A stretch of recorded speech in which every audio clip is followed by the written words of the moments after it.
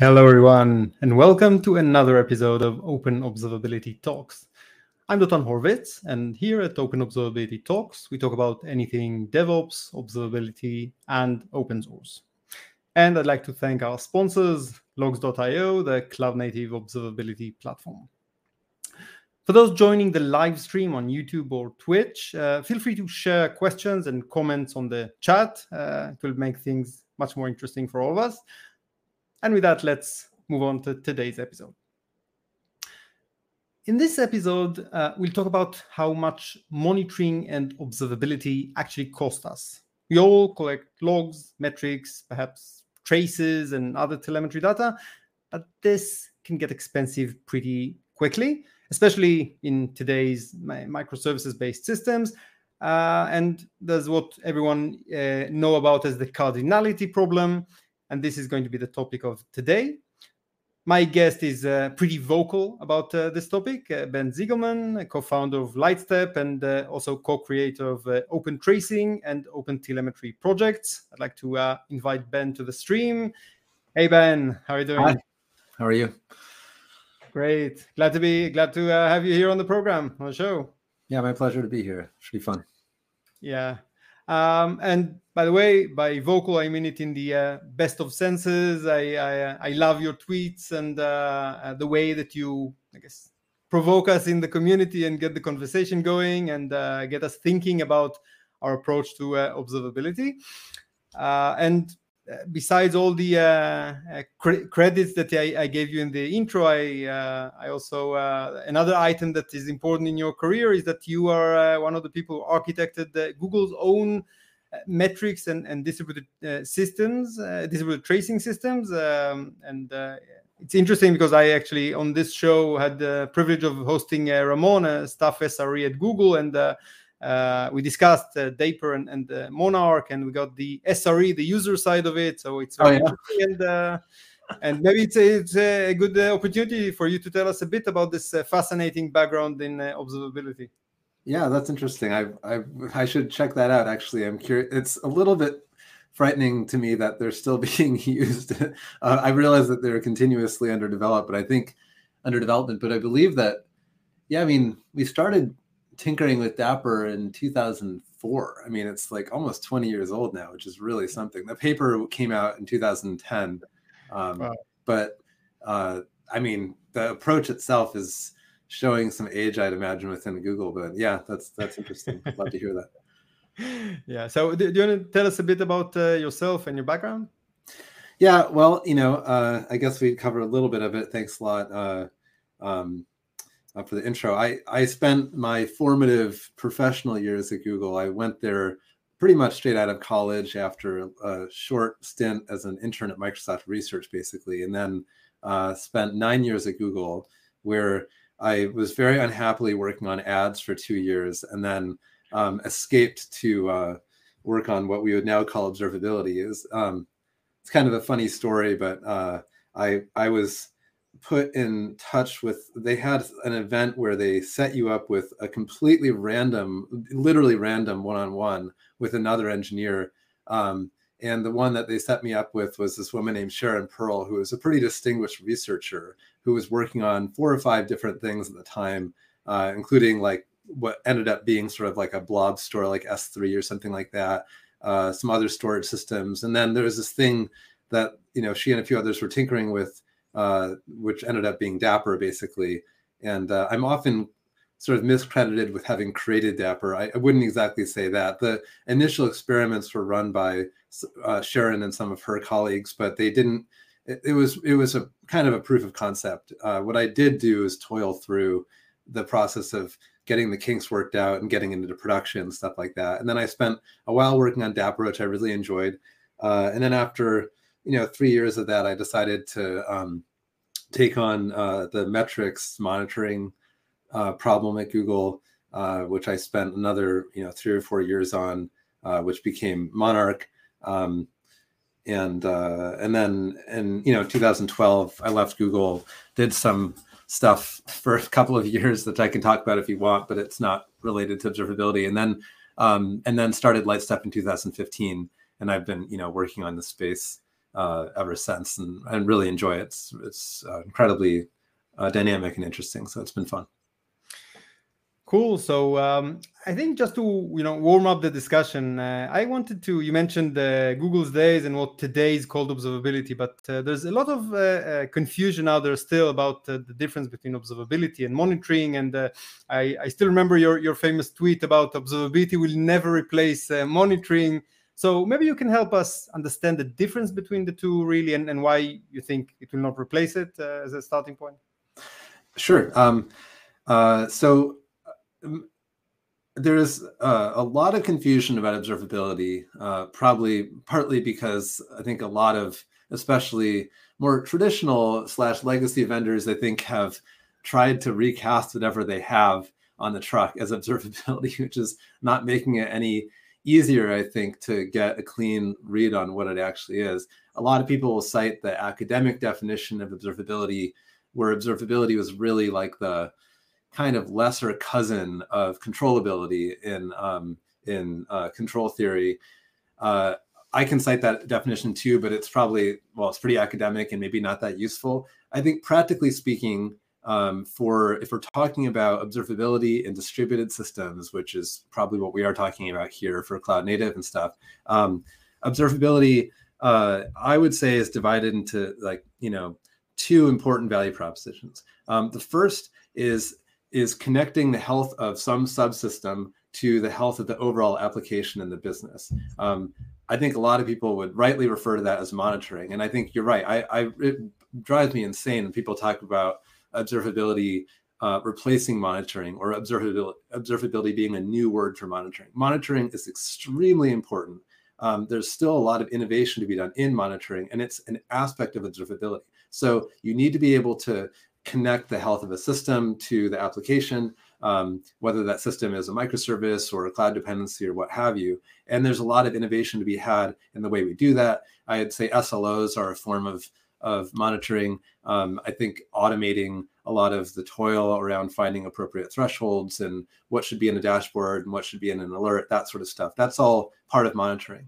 But the challenge is that if you take the tools that you use to do monitoring and you try to apply them to understand changes in what the monitoring is measuring, that's where things get kind of sticky.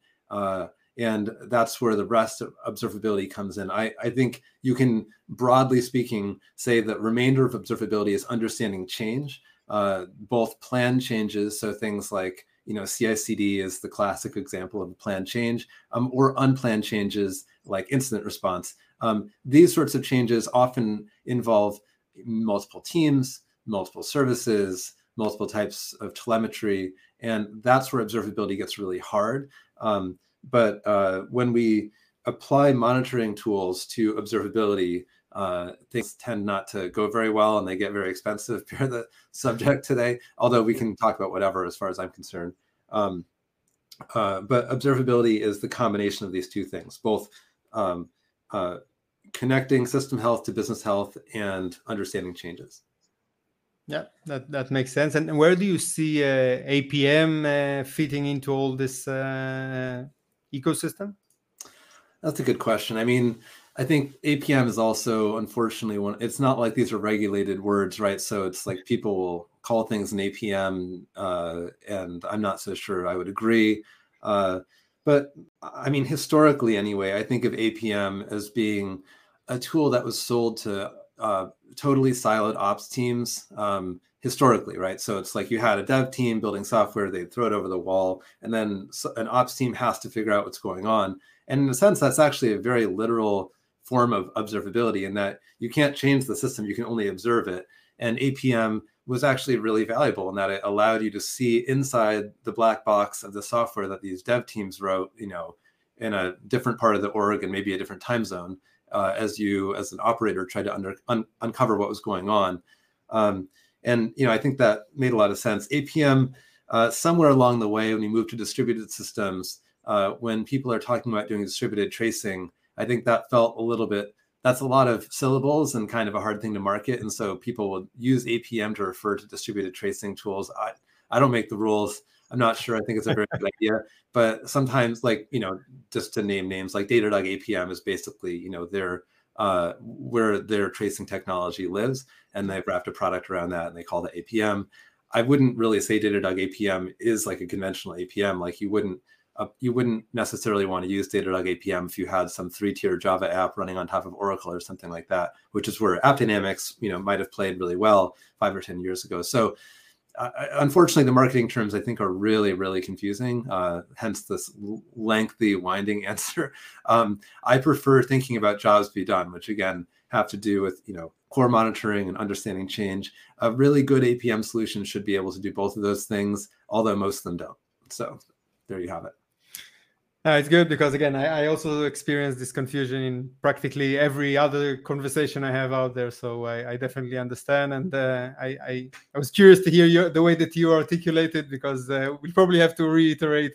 And it's part of the incentives for which I actually started this podcast dedicated to observability, to try and filter out all the marketing buzz and talk about the essence of the different aspects. And I'm glad to have you here with that. And let's talk about, we mentioned the cost of observability and the cardinality challenge, and also these terms. Let's start breaking these terms down and saying what is the cost associated? Why is there a cost? What is that getting exploding so easily? Can you walk us through this? Sure. Yeah. So regardless of whether you're using a commercial vendor or deploying open source, the cost for observability ends up being dominated by the collection and long-term storage of the raw data itself that's used for observability. So that raw data is referred to as telemetry, and it takes many forms, but the largest forms in terms of just data volumes are in no particular order. Metrics data, so statistical data gathered from these applications, logging data, which I think everyone knows what logging data is, which can take the form of both structured and unstructured logging, and then tracing data, which I think of as being kind of a cousin of logging data. It's very similar in that it's event data, but typically structured events and with context about where the transaction came from in the distributed system, if you're talking about tracing. But those 3 types of data, those are the brunt of the telemetry, and that's the brunt of the cost. And now it's gotten really painful for 2 broad categorical reasons. The first is just simply that as you add the point of cloud native, the whole purpose of it is not to build distributed systems. The purpose is to allow individual teams to operate with autonomy, right? So the idea is, like, if you want to innovate faster, you should be able to hire more engineers. And as you hire more engineers, you can't just put them all in the same service, or they just sort of start running into each other. So you build an application where the services are small enough that engineering teams can move with autonomy. Okay, great. So suddenly your team has grown to thousands of engineers in order to innovate faster than competitors or what have you. And those thousands of engineers are working on hundreds or thousands of microservices that are all out there in production. The reason that this cost thing got so unwieldy for cloud native is that the amount of data that's being generated is not just proportional to the number of business transactions or the amount of revenue that an application is generating. That's certainly relevant. Like if you were to 10x the load on an application, I think you can roughly assume that you're going to 10x the amount of data it generates, broadly speaking. But you're also multiplying by the number of services. So as you go and both increase your top line in terms of application use, and then also increase the number of just engineers typing code and number of services that are involved, you're going to see an explosion in the size of the data itself. So, to zoom out, the first category of cost, eruption really has to do with just the number of services that are being deployed and maintained in parallel. The other one is actually, interesting in of its own right, which is that, as I was saying earlier, it's problematic if you try to use monitoring tools to do observability. Monitoring tools typically are tools doing metrics. So, these are the things where you're generating charts and alerts and so on.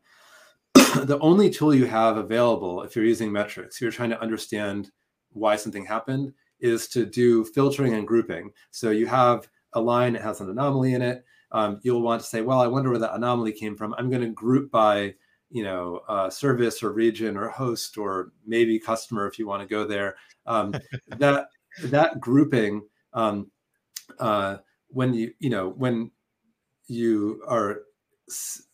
you click that button to do that group by, the underlying time series database has to have a separate time series for every single one of those groupings, and that's the cardinality problem.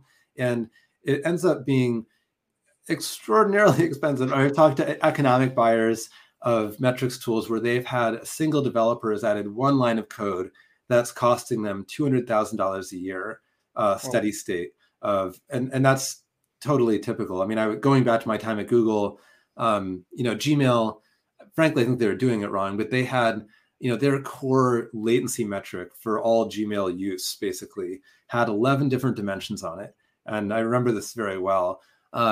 And the total cardinality, so that is to say the combinatorics of all these different dimensions, they actually had several of these metrics, but each one had 300 million time series values for one metric. So one line of code would turn into 300 million different time series statistics, each of which had to be stored, for a long time with, a lot of capacity. And for Monarch was a bit of a load test. That's why I remember it so clearly, because we had to do a lot of work to support that.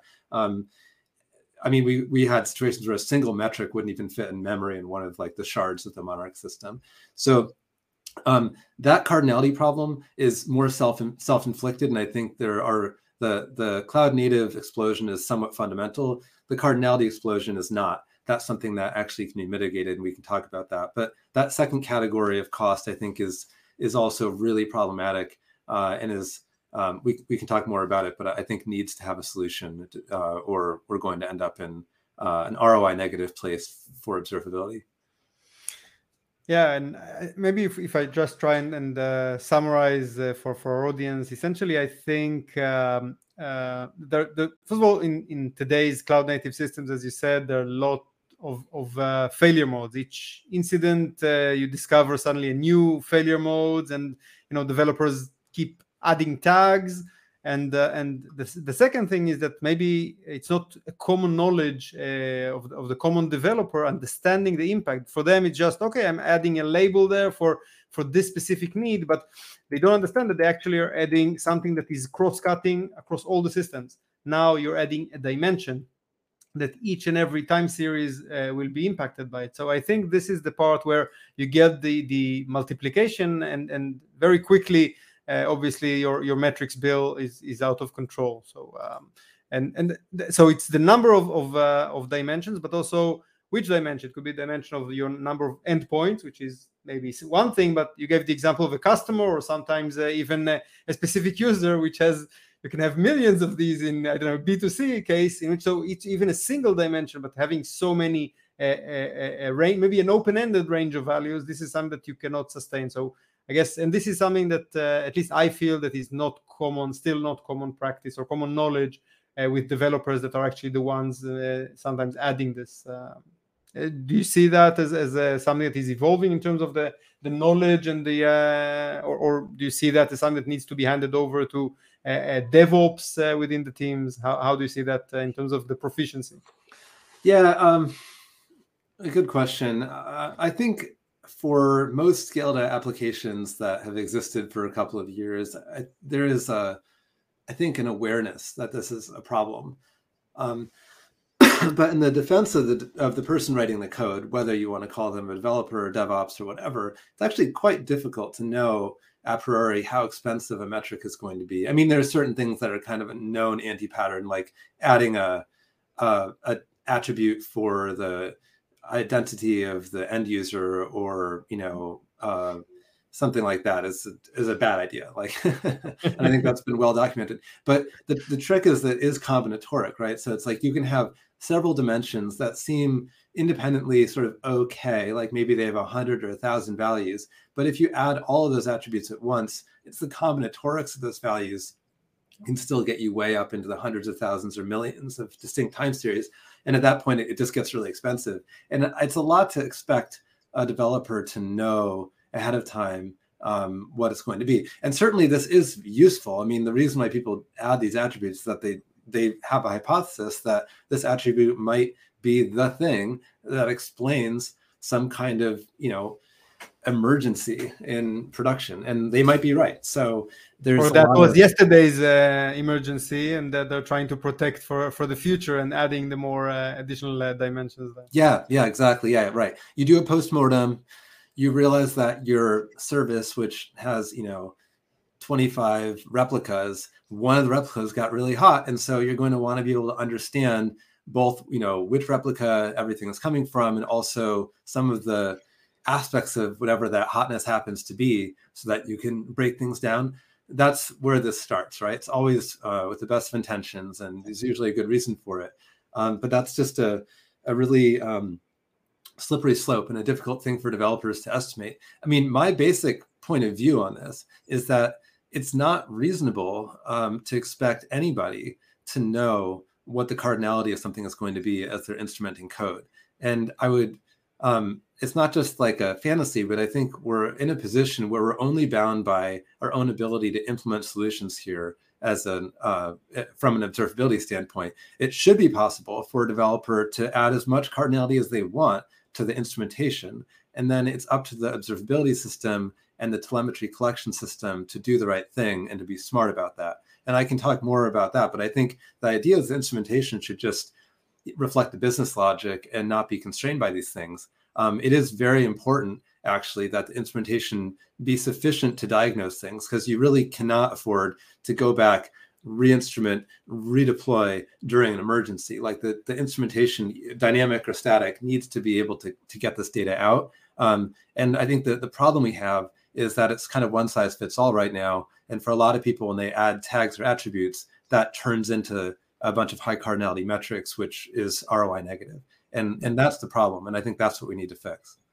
Definitely. And it's something that I've been trying to preach also, that, observability is essentially a data analytics problem, and we need to adopt this mindset and treat the data with the growing volumes with the same practices that we have. So you mentioned shifting the responsibility to the tooling, and that's interesting, because in the tooling side, you can start talking about something, things that are interesting, like the things that you've done in Open Tracing Days and others, like obviously in Monarch and in Dapper, the sampling and the verbosity, things like that. So maybe you can talk about how you can optimize the data, and which different types of optimizations you see effective for that. Yeah, it's a rich topic of its own. So when we're talking about the cost of the data, I think a lot of times people will say, well, you can always sample. And that's true, especially for event data. You can always sample, and that's one of the dimensions. But there are several others as well. I mean, I think if you're talking about the cost of data, there's the amount that you sample, and also when you sample, for what it's worth, because that can happen in many different places. There's the verbosity of the data, which you mentioned, which I think is often overlooked. Like, people have this idea that you either do or you don't trace something, and that's really not correct. I mean, you can choose to trace at the level of individual function calls, or if you wanted to, you could even trace at a finer granularity than that. And if you do that, as opposed to tracing HTTP calls, which is sort of the typical granularity, you end up with much larger traces, but also much more useful traces. When Lightstep was very, very young, like before our Series A in 2015, one of our initial customers was a really interesting startup that no longer exists, like a lot of interesting startups from 2015 or whatever, but they used Lightstep very effectively in what was ultimately a pretty monolithic application. I think they had like 3 services, not 300, but they used us to measure every single function call in a Node app, and they got a lot of value out of it. But it was extremely high verbosity distributed tracing, extremely high verbosity. And for some reason, there are these things like that ended up being very valuable for them. But I think the industry in general has kind of abandoned that, because if you trace every function call at scale on a big application, it just doesn't work. I agree, it's way too expensive. But what if you were able to say, well, 1 out of every 10,000 times, we're going to trace every function call. 1 out of every 100 times, we're going to trace this thing. And then 1 out of every 10 times we're going to trace the HTTP calls, and then 100% of the time we're going to propagate the context in order to do X, Y, and Z. And I mean, I've written a bunch about this too, but we have a very like unnecessarily binary idea of sampling, where it really sampling and verbosity have to play together. And then once you've taken that into consideration, there's the question of like, where do you collect the data? How long do you store it? And that's the final aspect. Storing data for 15 minutes is a different type of architecture and different type of retention problem than storing data for a day, 3 days, a month, or 3 years. And at each one of those, you would probably take a different approach to how and where you'd store the data, whether you'd plan for it to be accessible in real time or need to be rehydrated in some way. These sorts of considerations come into play as well. And that's another important aspect of understanding the cost for event data. Does that make sense? I mean, but that's kind of my mental model for the cost when it comes to event data, like tracing and logging data.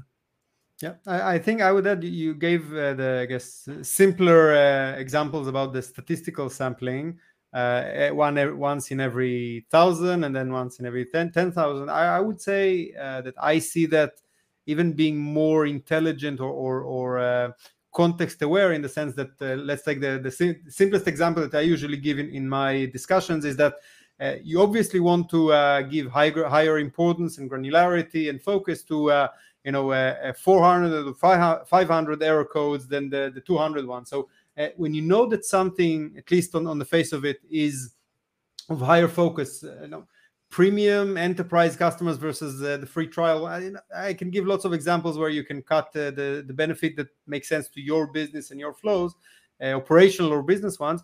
But then you can decide, okay, for these, I'm taking higher granularity. It could be a higher sampling. It could be finer grain of the data included within the span. It could be extra correlation that you put in metadata. So we can play with it. And I definitely agree with what you said. The combination of the sampling strategy together with the verbosity of the data that is found there it has a lot more potential than what you had in the original paper in Monarch. I guess this is one of the things that frustrated me, that people got stuck on the verbal senses that are in the architecture presented there. And up till today, I see out of the box the 0.1% default sampling rate, and people copy paste that as if it's not a notion, but rather a literal thing that they need to stick to. So what you're saying is definitely resonates and shows it. Do you want to maybe say a few more words to understand really where we can take it with the verbosity and with the sampling from your experience with your customers and users? Sure. Yeah, I will do that. I'll talk about the current day in a minute, but I will double down what you said. The Dapper paper, I think, which is where sampling stuff kind of is used as it's cited as like where this 1 for 1,000 or 1 for 1,024 sampling came from. Like, oh, well, Google did it that way. I mean, first of all, Google's not normal. I mean, I think their public number, which is way under the actual number, is 5 billion RPCs per second. So it's like, that's a big workload, no matter how you slice it. And there's a need for a lot of sampling just to control costs. And the sampling in Dapper was not to optimize for, like, it wasn't about overhead. It was just about the dollar cost of collecting the data and keeping that in some reasonable place. But yeah, as you said, it was totally dumb. Uniform random sampling, which is absolutely not the right way to do it. I don't think it's even how Dapper works today. I think they have thankfully improved that piece of it, but it's totally wrong as a default for almost any application. I mean, 1 for 1,000. It's unfortunate that it's taken on a default status, just because that's a pretty punishing sampling rate. You throw out a lot of babies with the bathwater if you go to that extent, right? Now, the other piece of it is that Dapper's implementation, I said it was about cost, sucked. I mean, it was reusing a pathway that was designed for local on-disk logging, where there are actual system calls being made that competed with the application itself to write data to local disk and then get farmed out over the network. And that was done for various reasonable time to market, so to speak, engineering concerns, and the fact that the code path already existed. But it's totally wrong. It's not how anything works today. And if you were to use network collection, which is what almost everyone does these days, even in the sort of the Google universe, you wouldn't end up with such an aggressive sampling rate. So suffice to say, totally the wrong number. Now, for Lightstep, you know, I'm here more as a subject matter expert than as a vendor or as, you know, someone who has something to sell. But I will say, like, our overall effort here is on trying to move towards both sampling and retention being declarative and based on jobs to be done. I mean, I think a lot of the problem is that we're forcing people who maintain observability solutions to get,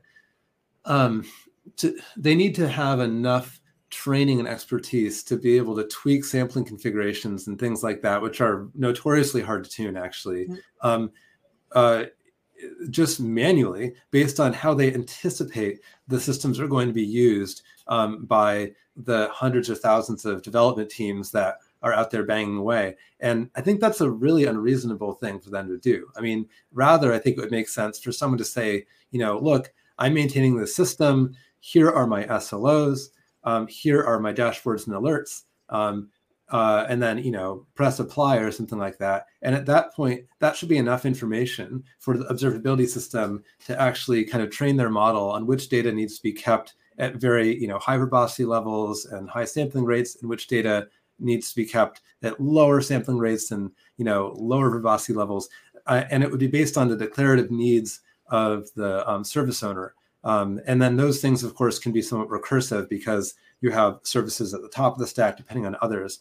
All the data we need to make those determinations exists. Lightstep has gone through and studied customers, especially for metrics, actually. And if you look at their configurations for metrics, and this is not like a extreme example. This is common. The extreme examples are more extreme. It's like 1 in 10 metrics is ever queried for any purpose, whether that's a dashboard, an alert, or an ad hoc query, over its entire lifetime.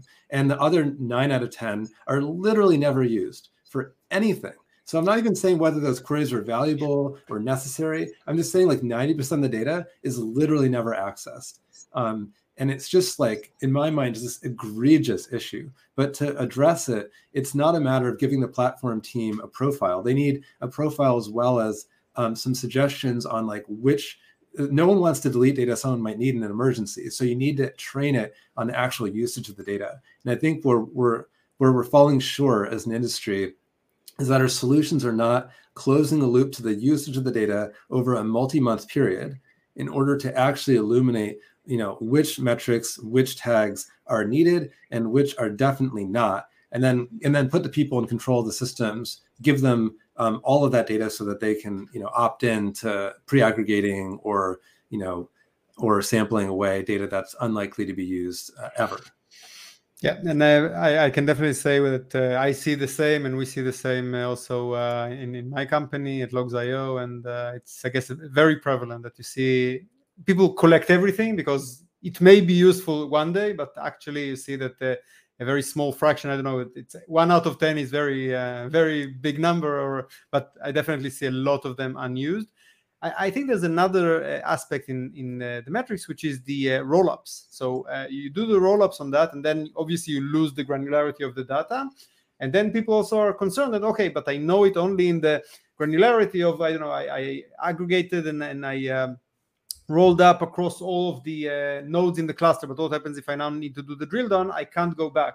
I can't revert. So how do you see the balance between, as you said, all the raw granularity and the usage of rollups in that context and the aggregation? Yeah, that's a really good question. So, and by rollups, you mean, you know, like I want to group by, you know, something that's, well, I mean, I think that let's just be specific. Let's say that you own a service and you're looking at error rates. So the ratio of errors to normal requests over time. And I think the chart you'd probably want to have is just in the aggregate for my service and production, what is the error ratio over time? And it turns out you're actually collecting this on a per host level. So if you needed to, you could do a group by host or filter to a certain region or something like that. But at the first approximation, you just want to see the overall error ratio over time. Is that the type of thing you're talking about? Yeah. Definitely. Yeah. So this is exactly what, and you know, we're going to stretch the limits of, I think, what can be done verbally here, but I'll try to be clear. This is a huge point in my mind. And when people talk a lot about like unifying metrics, logs, and tracing, which is a bit of a trigger for me because those are not products, they're just data types, right? But I do think they need to be unified as data types. But right now, for a lot of, I would say, not a lot, it's an understatement, almost everyone who's like actually trying to do observability out there in cloud native, you have, if not a separate vendor, at least a separate tab for a dedicated exploration of these different types of data. And I think that is actually what's driving a lot of this, is that if it takes a full context switch from a metrics dashboard into some other tooling in order to understand an anomaly in metrics using logs or traces or whatever, if it requires a full context switch, that's pretty painful. And so you're going to try to find a way to use metrics to solve your metrics problem. And that's why people will add attributes that end up being high cardinality and expensive. And it's why people are nervous about throwing them away, because there's this idea, well, if I can't do a group by in a metrics tool, then if I run into an anomaly I can't diagnose with metrics, I have to basically restart my search in a totally different type of tool, for logs or traces or whatever. That is a failure to execute, I think, from like an observability platform standpoint. I mean, what you should be able to do is look at a metric, which is a fine place to start. I think metrics are not going anywhere. They're appropriate for the first line of defense. You're looking at a metric, there's a spike in your error ratio. At that point, there's your tracing data, not to mention your logging data, probably also pertain to that same application and should also have information about transactions that did and did not succeed during the failure interval as well as in the baseline.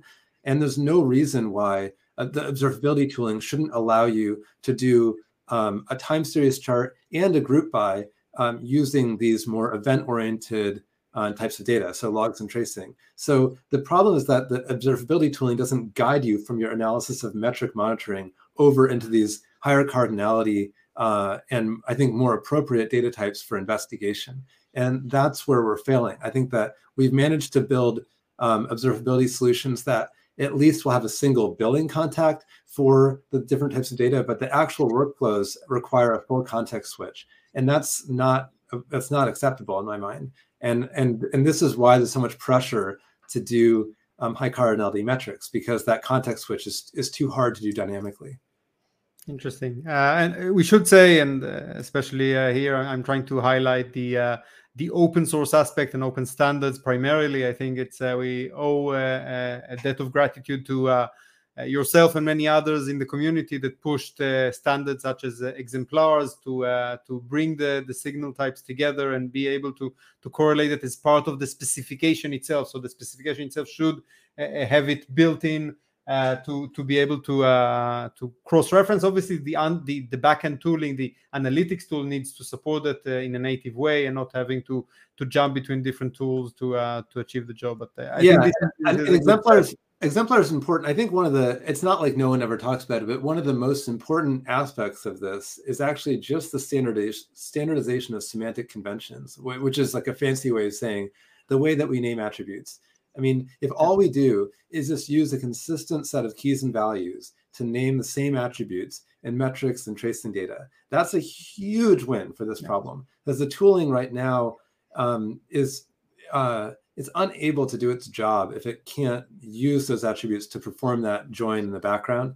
And I think exemplars are great, and I have no objection to it at all. That being said, it's really kind of a hack. Like ideally, you wouldn't need exemplars in the metrics. The system should be able to look at the attributes in the metrics and the attributes in the traces and just realize that they're talking about the same thing, because we have semantic conventions that dictate that. And that's actually a much more flexible and extensible way of solving these problems too, particularly for infrastructure metrics. So I see the open source, the open sourceification of telemetry is a really important thing to reduce vendor lock, which was like the first aspect of it. But I think it's going to go a lot further once the semantic conventions stabilize and really proliferate, because these sorts of joins will be possible for any tooling, open source or otherwise, and actually work in practice. Yeah, and I think this is where I see also a lot of the benefit of OpenTelemetry, and I know that you're one of the originators of this project, important project, or more specifically Open Tracing, that then merged into OpenTelemetry. So even it's a predecessor in a way. But I think even last month I hosted your Alolita Sharma, and one of the things we discussed is now that the most problematic signal, logs, that is the most unstructured, unfortunately, traditionally, is now OpenTelemetry as a project, as a community. We're trying to now take a stab at this one, and in combination, in collaboration also with the ECS, Elastic Common Schema, and trying to put an order into logging. I think this will make a huge leap into that. And Agreed. Even today with OpenTelemetry, that you have built-in Python libraries and log appenders in Java and others that allow you to inject tracing data like the trace ID and span ID and service name and so on into the existing logs, even traditional logs. So to try and bring them together, these are all small steps, but important steps in bringing us together. Yes. So I want to go back to the point that you mentioned before, and we talked about essentially having, I guess, three vectors of optimizing the data. We talked about sampling, we talked about verbosity, and we talked about the retention in a way. So how do you, what's your best practice when you come to a customer, to a user, to help them juggle these three vectors or elements in order to optimize? Oh gosh. The tricks of the trade. We want. Yeah, I mean, it's a tough one to summarize, but I will try to be brief. I feel like I'm being a little long-winded today, but in the spirit of trying to be thorough. But I think so let's separate things out between statistical data, so metrics, and the like tracing data or logging data. I think that might be more event-oriented. For the statistical data, I'm really trying to help people understand that, as I've said a couple of times now, using attributes in metrics to understand more than what's needed for what I would consider to be monitoring, which kind of defined earlier, is something that should be done very cautiously or not at all. I think it's important for observability to and other signal types to take the practitioner, the SRE or DevOps engineer should take them the rest of the way if their metrics are not sufficient to actually understand an anomaly. Like that's a time to pivot over to other forms of data that are more appropriate for that analysis. So that's the metric side of things briefly. But I think your question, when we're talking about things like sampling and verbosity, we're usually talking more about event-oriented data like tracing. Our recommendation on that front, I think, is that there should be, long-term storage that is pretty diffuse, almost uniform, in order to do ad hoc queries and get a baseline for things that happened in the past with very little foreknowledge of what you might want to be baselining, right? There's one of the challenges in distributed systems, I think, is that, I've, as an operator myself or as an engineer myself on call, there have been times, I'm sure other people can relate to this, where I've been woken up about something, the kind of proverbial middle of the night situation, and I'm panicked as one would be. And then I start digging around at something I haven't looked at before, and I don't have familiarity with what's normal. And I see something like, wow, this is it. This is totally wrong. And then you start digging further and you realize it does seem really weird, but it's been like this for like a year, and it's actually normal. So on to the next hypothesis, right? But it's very, very important in these systems to be able to quickly baseline almost anything that you see, because it's the fastest way you eliminate a hypothesis is by realizing that, strange as it may seem, it's been that way for a long time, right? And then you can move on to the next thing. You might want to come back later and figure out why it's acting that way. But I think baselines are really important. So there needs to be some kind of hopefully relatively low cost and pretty uniform way to do a baseline of historical information. I think SLOs, if they've been implemented, are an incredible signal that something is super, super, super important and deserves to be kept with very high fidelity, high verbosity, high sampling rates, or low, you should retain a lot of the data and keep it for a while. And then there's everything else that's in between, which is why it's to be a long answer to go into that. And for us, I mean, from a commercial standpoint, that ends up being a conversation with the team and the way that they do things. I think ideally, hopefully, within the application, although each group is different, there's a paved path and a way of building services that's somewhat standard. I think Spotify's done a lot of work with Backstage that helps you to understand which aspects of the service are typically important, and that's where we would want to invest our instrumentation budget or our verbosity budget. But unfortunately, it's case by case, and I don't have like a simple rule of thumb. No, it's fine. And we have actually some interesting comments and questions from the audience. We have Jurasi here, a faithful member of the community, and he asked about storage and what are the promising contenders for an open source observability storage, in your opinion? Oh gosh, I'm a little reticent to I'm a little reticent to like name names and to make it seem like I'm picking favorites, but maybe I can talk about some of the attributes of the things open source that I'm kind of fondest of, or patterns that I would look for. My biggest concern with really any kind of backend storage system for telemetry data is the capacity to do two things. One is just to distribute the storage in a way that's super, super horizontally scalable. I think the Monarch paper that finally came out well after I left Google actually talks a bit about the scale that Monarch had to handle, but it was, order of tens of thousands of nodes of horizontal scalability for the thing that's sort of the workhorse in that project. So that's thing number one, which is sort of obvious. But despite it being obvious, there's still a lot of things out there that don't horizontally scale very well, right?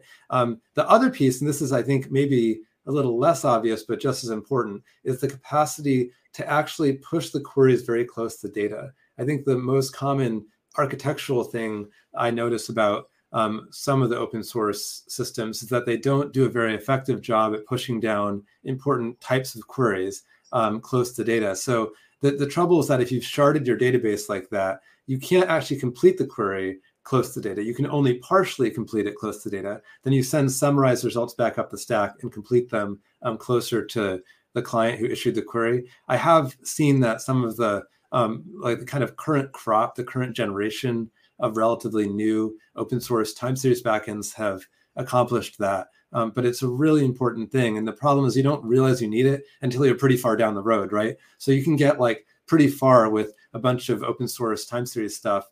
And then a year or two in, you can realize, oh gosh, this is actually really slow or not sort of sustainable from an operational standpoint. So those are the things that I look for. And then the final thing, which I haven't seen a lot of in the open source sphere, but I think is a matter of time, is the capacity to both scalably handle time series statistics as well as more structured event data in a single computational model. I think of that as being long-term, like where the industry is headed, and something that it does feel like a matter of time, but I don't think we're quite there yet. And I'm looking forward to that. I feel like that'll be a big step for the industry. Yeah, that actually answers, I think, another comment that Jurasi said there in the chat that I see. If you could request the universe for anything, what would be the perfect observability storage look like? So I think you touched upon this question as well with our wishful thinking. And I do think that we're making some progress and important steps towards that. That's. I'll have one more I'll throw in too, which I think,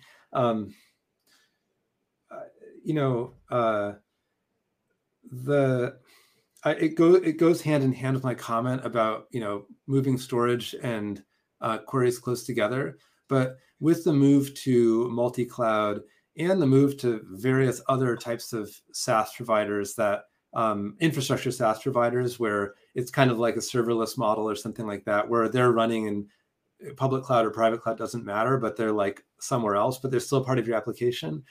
It's actually surprising. I mean, I won't name names, but like I've talked to some customers where, they're really big household name enterprises, and they're spending as much, this is not meant to be a dig on Amazon, it's just a fact. They're spending as much money just literally sending data from AWS into their observability system as they are in the observability system, because the volume of CloudWatch data is so enormous that just for everyone to make their margin on the network transit, that's kind of what it involves. And And in order to get around that, they've taken various steps. I've seen this play out at many other customers too. Again, this isn't meant to be a dig on Amazon. I think it's just, these are just laws of physics and it's a lot of data, right? But what would be much more appealing, what they end up doing is either spending way too much to send data over the network, which sucks, or they create a totally separate observability system just for their AWS data, which is also just a terrible developer experience. What I think would be really nice is if, open source or otherwise, if the storage systems are able to do the storage and query over even historical data in a way that's like network local and prevents the data from having to transit over the wide area network. And then you could issue a query that would join data from, let's say, CloudWatch with your own services running, in Kubernetes somewhere else. And that could all just work. And there's really no fundamental reason why that doesn't work. Like Monarch certainly was built to execute queries in that way. What we would have to do though is have kind of like, pools of these query engines like running in different places with different ownership and having a chargeback model and so on. But if Drassi's asking like what my fantasy would be, it would be that where you can have the data and the computation living close to each other and then have final query analysis and query execution centralized across these different pools. And I do think that's possible, and the economics are such that I wouldn't be surprised if it happens, actually. It gives me a flashback from the Hadoop days and the revolution of the big data, and that will take a different discussion. No comment on Hadoop. Anyway, I think we're about to run out of time for this part, and I want to leave a bit of time for the breaking news, and I'd be more than happy for you to join me on this part. So let's add some interesting breaking news. And the first one is closely related to the discussion about cost. We had an announcement of a new open source called OpenCost. That's essentially an open source collaboration on Kubernetes cost standards. It aims to standardize the cost tracking, allocation, methodologies, all the measurement, and help the teams using Kubernetes more easily understand their infrastructure costs. It started by OpenCost, but by KubeCost, but other important members are there in the initial team, including the big names, AWS and Google and Adobe and SUSE and many others. And the bottom line is to provide guidance across various in-cluster resource types, and that will allow you to get provision standard cost models and best practices baked into that. I'm curious about your take. You mentioned Kubernetes just now. How do you see that new initiative? Yeah, I'm in favor or whatever. It's not like I have any opposition to it. I would say that since my vantage point often has to do with tracing, I just want to very briefly mention, I think it's academically sort of interesting that, Dapper's code path at Google is not really owned by, from a resource standpoint, the people working on it, at least when I left Google, were all in the storage team. And that's because Google found that the most financially beneficial application of Dapper was to understand the cost of storage systems. And it had nothing to do with like the usual performance analysis use cases people have for tracing. Rather, getting back to sampling and verbosity, the lowest verbosity thing you can do is just to track context as it propagates through a system. At Google, they track every single request with no sampling to figure out which Google SKU, and there are a couple thousand of them at the top of the stack, caused which syscalls to happen at the very bottom of the stack in things like storage systems. And by doing that, they can like very carefully bin pack quota for individual Google SKUs at the level of storage. So when you get to things like KubeCost or the OpenCost work, I think it's really promising. My fantasy is that we can get to a place where the workload attribution is there too. And that actually comes back to OpenTelemetry, ironically. So I think context propagation and baggage was designed specifically for this type of use case, because ultimately you're going to see, oh gosh, Kubernetes is really expensive. Which part of my workload is actually causing that to happen? And that we have to use context propagation to solve that problem too. So that's how I see these things co-evolving in the future. And I'm very excited about it. I definitely agree, and we'll double down on that. Actually, in a previous episode, I had the privilege of hosting Yuri Shkuro, who you know very well from the Open. Oh yeah, totally. Yeah, Yuri did some great work on that for sure. Yeah. Yeah. And the topic there was how distributed tracing and essentially the mechanism of context propagation could be put use far beyond just IT operations and into use cases of FinOps and BizOps and anything like that. And you mentioned cost attribution and resource attribution and so on. So that was a whole episode dedicated to that. So I wrote about it in a few places. So I definitely agree with that, and it's a good point to make.